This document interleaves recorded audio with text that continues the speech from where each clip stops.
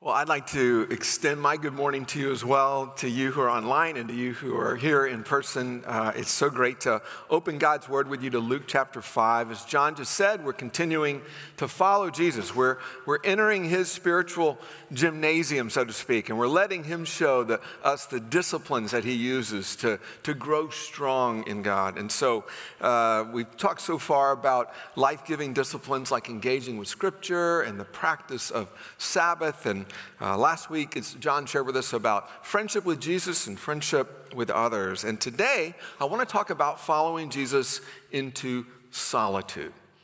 Now, let me just kind of check your pulse here real quick. What do you think about? How do you respond? What emotions fill your heart when you hear that word solitude? Like, for example, if you're a parent of a toddler, especially a stay-at-home parent of a toddler, maybe solitude is one of those things that, like, I don't even remember what that feels like. It's just been so long since I experienced anything called solitude. Maybe if you live by yourself, maybe if you're worshiping online and because of the pandemic, you've been by yourself more than you've been with others. Maybe solitude doesn't sound all that inviting. Maybe solitude sounds like solitary confinement and it's depressing. Well, I want us to see what Jesus means, what the scriptures mean when they talk about Jesus withdrawing into times of solitude. We could look at so many instances in the Gospels, but I want us to look at this passage in Luke chapter 5. We'll read verses 12 to 16. And by the way, as I begin reading it, it's going to sound anything but solitary, but wait till the end, because that's when the solitude comes. Luke 5, beginning in verse 12, hear the word of the Lord. While Jesus was in one of the towns, a man came along who was covered with leprosy. When he saw Jesus, he fell with his face to the ground and begged him, "Lord, if you are willing, you can make me clean." Jesus reached out his hand and touched the man. "I am willing," he said. "Be clean." And immediately the leprosy left him. Then Jesus ordered him, "Don't tell anyone, but go show yourself to the priest and offer the sacrifices that Moses commanded for your cleansing as a testimony to them." Yet the news about him spread all the more, so that crowds of people came to hear him and be healed of their sicknesses. But Jesus often withdrew to lonely places and prayed. May God bless the reading of his word.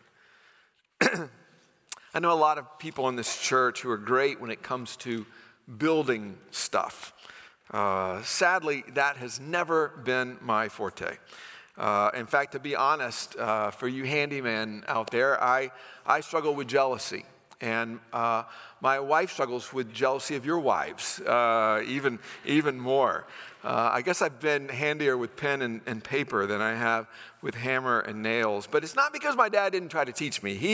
He did. In fact, 50 years have passed, but I can still remember 2 sawhorses in our garage. I can remember my dad putting a 2x4 out there. I can remember him taking this ancient T-square with most of the numbers kind of faded off, and I can remember him kind of snugging it up against that 2x4. I can remember him taking this stubby little pencil and kind of slicing it across the grain of the wood 3 times. Don't ask me why it was 3, but it was always 3 times. I can remember him teaching me to kind of put the fat part of my hand along that line, and then to take the saw and to just kind of do a rat-a-tat-tat motion across the top of that line, trying to build a groove. And sometimes, of course, my saw would go all over the place, but my dad would help me get back. And then I can remember him teaching me how to extend my arm and bring it back. Extend, bring back. Extend, bring back. Now, sometimes, most of the time, I'd kind of get off my line and he would have to help me get back on the line. Sometimes I'd get a little hitch in my motion and the saw would get kind of all bound up in the wood and get really hot and it'd get really frustrating. And my dad, once again, would have to help me kind of clear out a straight path so I could get back to my rhythm. Extend, come back. Extend, come back. I want you to feel that rhythm with me today of extending and then coming back. Because I believe, in a sense, this is the rhythm that Jesus wants to teach us. This is the rhythm of our passage. This is the rhythm of the life of Jesus. This is the rhythm of his ministry. It's a rhythm of out and back. Out and back. Now, I want us to look at how this plays out in our passage. And I know you're saying the sermon's about solitude, right? The sermon is about solitude, but it won't make sense until we see the whole rhythm, until we see why we need solitude. And so I want you to think of our passage as two strokes, okay? And the first stroke is advance, kind of like we're pushing out a saw. It is advance. It's what I want to call extending the kingdom of God. If you're doing the deeply rooted readings with us, you know that we've read about the kingdom of God a good bit, especially in the early days of our readings. Jesus is the one who has been anointed by the Holy Spirit. He's been the one to preach the kingdom of God, to announce the good news of the kingdom, and it's good news of the Jubilee of God, the never-ending year of God's favor. It's news of power to heal bodies and souls, to liberate us, to forgive us, to bring us joy. And Jesus preaches this message, but he also practices this message. He embodies this message. And so by the time we get to verse 12 of chapter 5, news is spreading everywhere of Jesus' ministry. And I want you to notice who approaches Jesus as we get to verse 12. While Jesus was in one of the towns, a man came along who was covered with leprosy. When he saw Jesus, he fell with his face to the ground and begged him, "Lord, if you are willing, you can make me clean." The man is covered with leprosy. Literally, he's full of leprosy. We're not exactly sure what kind of skin ailment it was. Some commentators think it was a disease called Hansen's disease. What we do know was that it was highly contagious. And because it was highly contagious, it was not only a physical disease, it was, in a sense, a social disease, and it was a spiritual disease. In other words, those who had the skin disease were regarded as spiritually impure, socially off limits. And so perhaps this man was on the edge of the city limits when he heard that Jesus was passing through. And this was going to be his big chance. In fact, I love the posture of humility and faith. Look at this posture of humility. He fell with his face to the ground. And then listen to his faith. He says, "Lord, if you're willing, I have faith in you. I know that you have the power to make me clean." There's a pastor and author named Bryan Chapell, and he says this is a wonderful expression for us, a wonderful sentence for us when we pray. Right? We don't always know the Lord's will. And so sometimes we say, "Lord, I don't know your will. I know what I want. I don't know if what I want is your will, but I know that you are wise. I know that you have all the power. I know that if this, what I'm asking is your will, you will do it. And so, Lord, hear my prayer in light of your vision of the bigger picture of my life. I want you to know I believe in your wisdom, and I believe in your power, and I believe that you love me." That's what this man, in a sense, is expressing to Jesus. Now, there's no indication that he had previously called and set up an appointment with Jesus so that Jesus had a chance to prepare. No, it's just kind of out of nowhere, here comes this guy. And so I want you to put yourself in Jesus' shoes for a moment. Out of nowhere, right? Out of nowhere, a societal outcast approaches you, and he has a highly contagious disease. What do you do? What do you do? Do you run the other way? At the very least, do you avoid eye contact? Do you shield your eyes?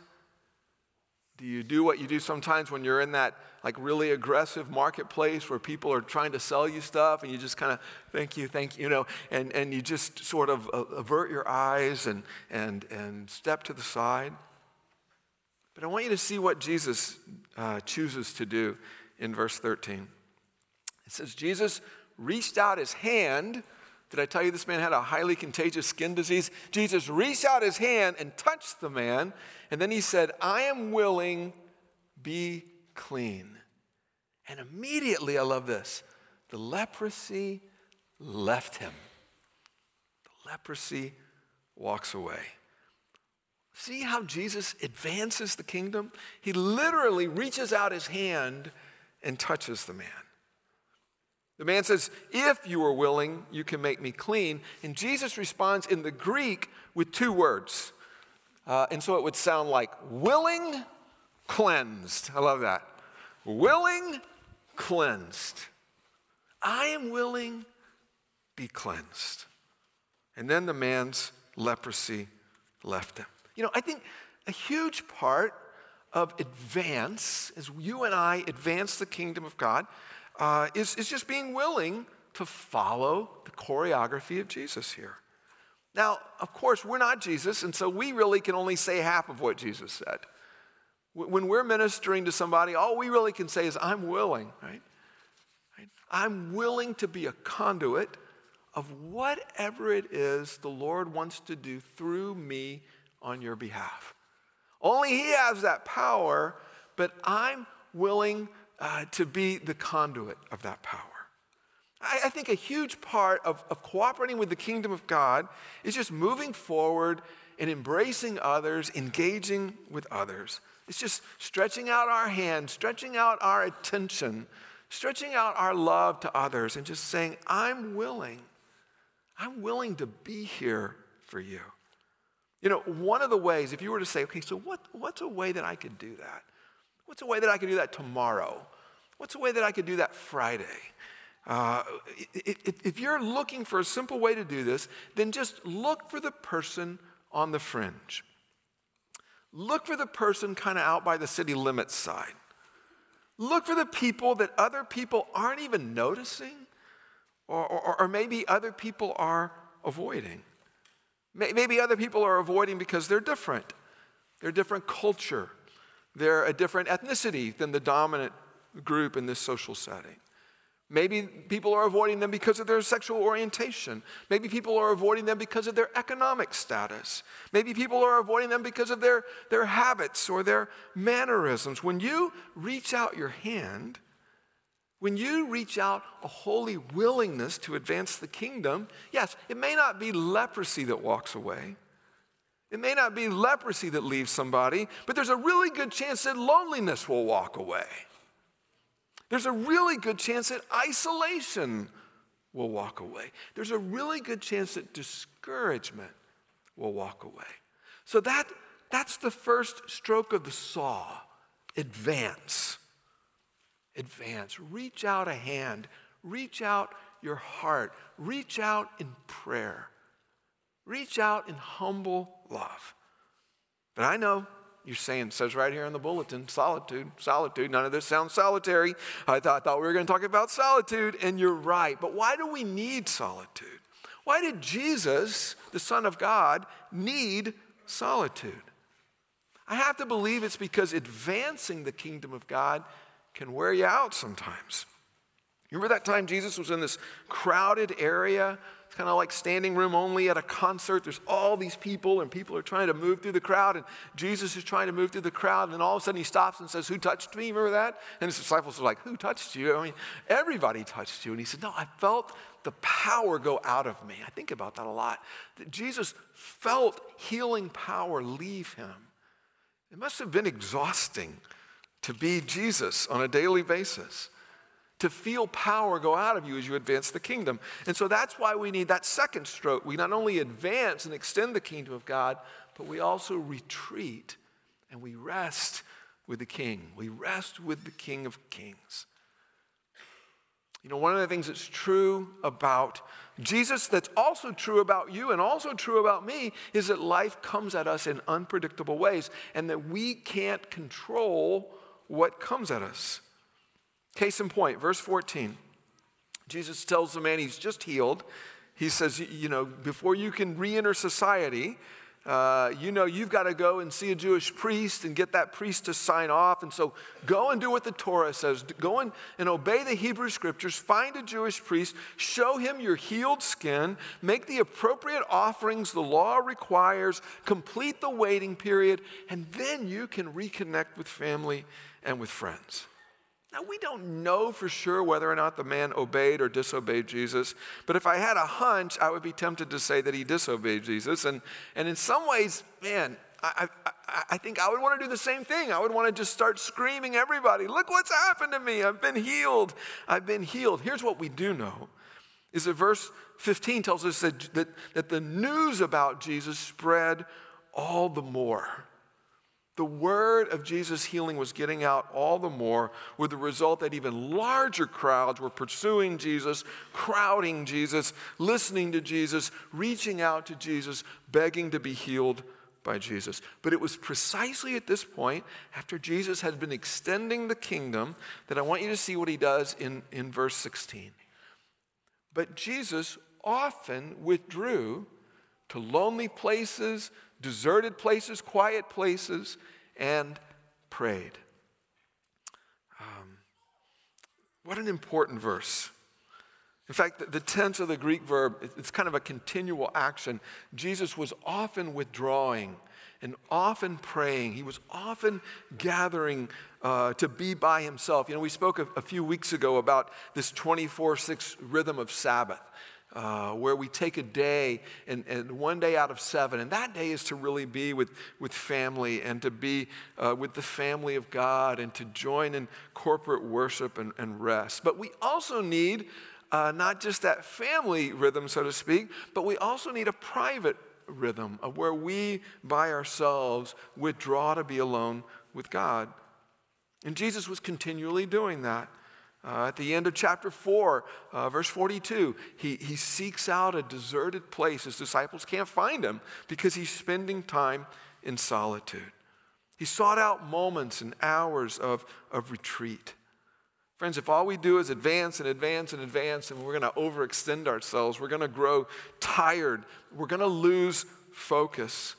The line between what is God's responsibility and what is my responsibility is going to get really blurred, and I'm going to grow cranky, and I'm going to grow irritable, and when I see someone coming toward me, instead of extending the kingdom of God, I'm going to be like, oh, not again, you know?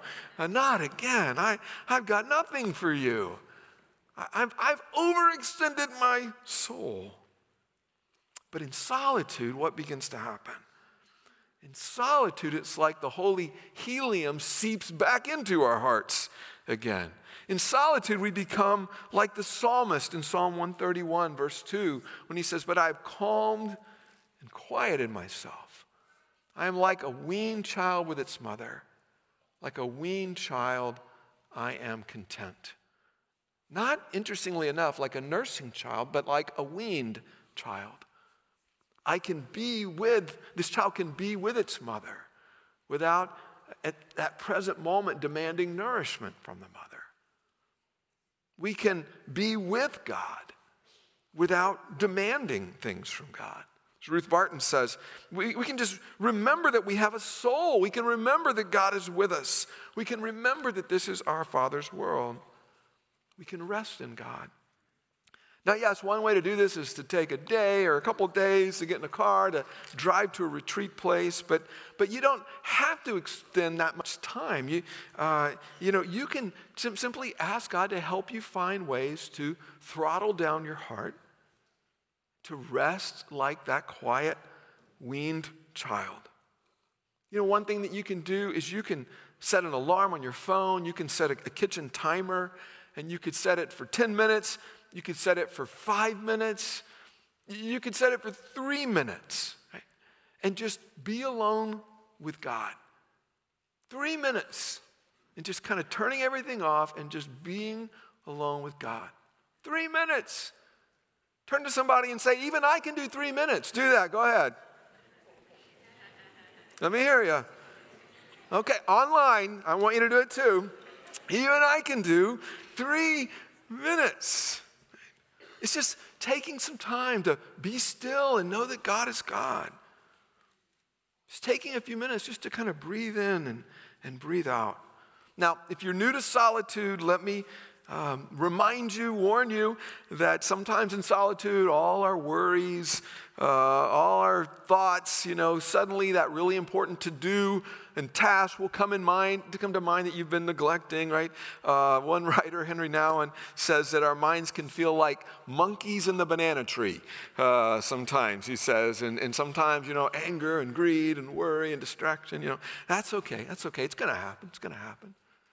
Just say, right, I'm with Jesus right now.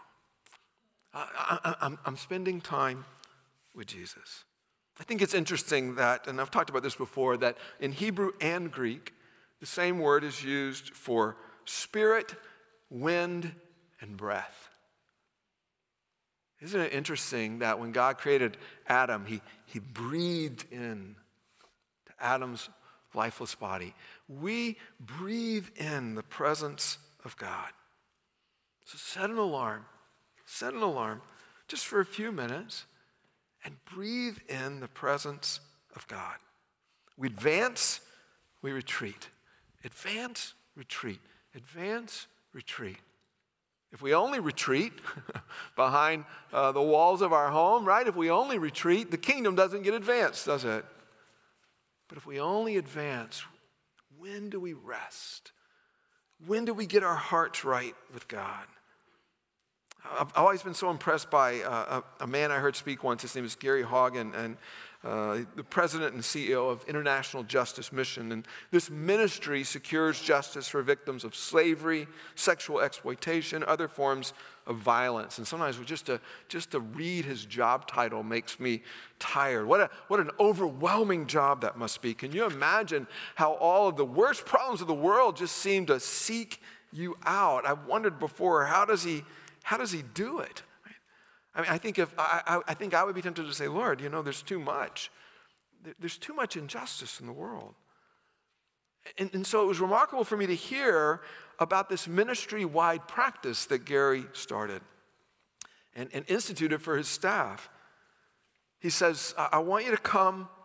The workday starts at 9, but I want you to come at 8:30. I'm going to pay you for those 30 minutes. But for those 30 minutes, I don't want you to do any work, no calls, no emails, no meetings. For 30 minutes, I want to just pay you to be quiet and still and silent before God.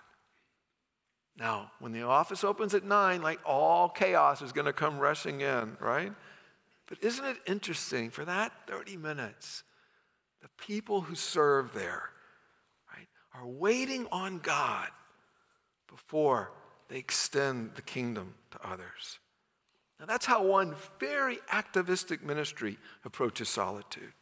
That's how they do it. But the question I have for you is, how do you do it? Or how are you going to do it? In fact, what's one little step that you could add to today, tomorrow, this week, that will ensure that you're taking a little bit of time to pause in God's presence? I recently learned of the premise of a book by a law professor. His name is Tim Wu, and the book is entitled The Attention Merchants, the epic scramble to get inside our heads. And who are the attention merchants? Tim Wu says it's companies like Google and Facebook, it's email, it's your cell phone, it's your laptop, it's your TV, it's your notifications. He says they have asked and gained more and more and more of our waking moments. And he says it's creating in us an attentional crisis. We're having a crisis of attention, a crisis of focus. He says our attention spans are growing shorter and shorter and shorter. There's a guy I know, his name is Matt Woodley, and he says that in a sense this is new in human history, but in another sense it's not. He says as followers of Jesus, we have always battled a trifecta of forces that are trying to get into our heads: the world, the flesh, and the devil. He says there has always been, from the beginning of time, an epic scramble for our attention. There has always, he says, been a kind of spiritual attention deficit disorder. But thankfully, he said, our King awaits. And when we hang out with our King, when we retreat into solitude, guess what? We remember who we are again. We are children of the King. We can rest in God's presence. We can lay down our Messiah complex. We don't have to be the Messiah because we're not the Messiah. We can stop trying to fix everything. We can stop trying to control everything. We can trust God. We can lay down fear. We can lay down a confession of sin. We can lay down avoidance. We can get ready to rise up and embrace the challenges of tomorrow. We can confess our sin in those times of solitude. We can say to Jesus, if you are willing, you can cleanse me. And we can hear Jesus say back to us, willing, cleansed. That can happen for us in solitude. When we hang out with our Savior, we remember our purpose.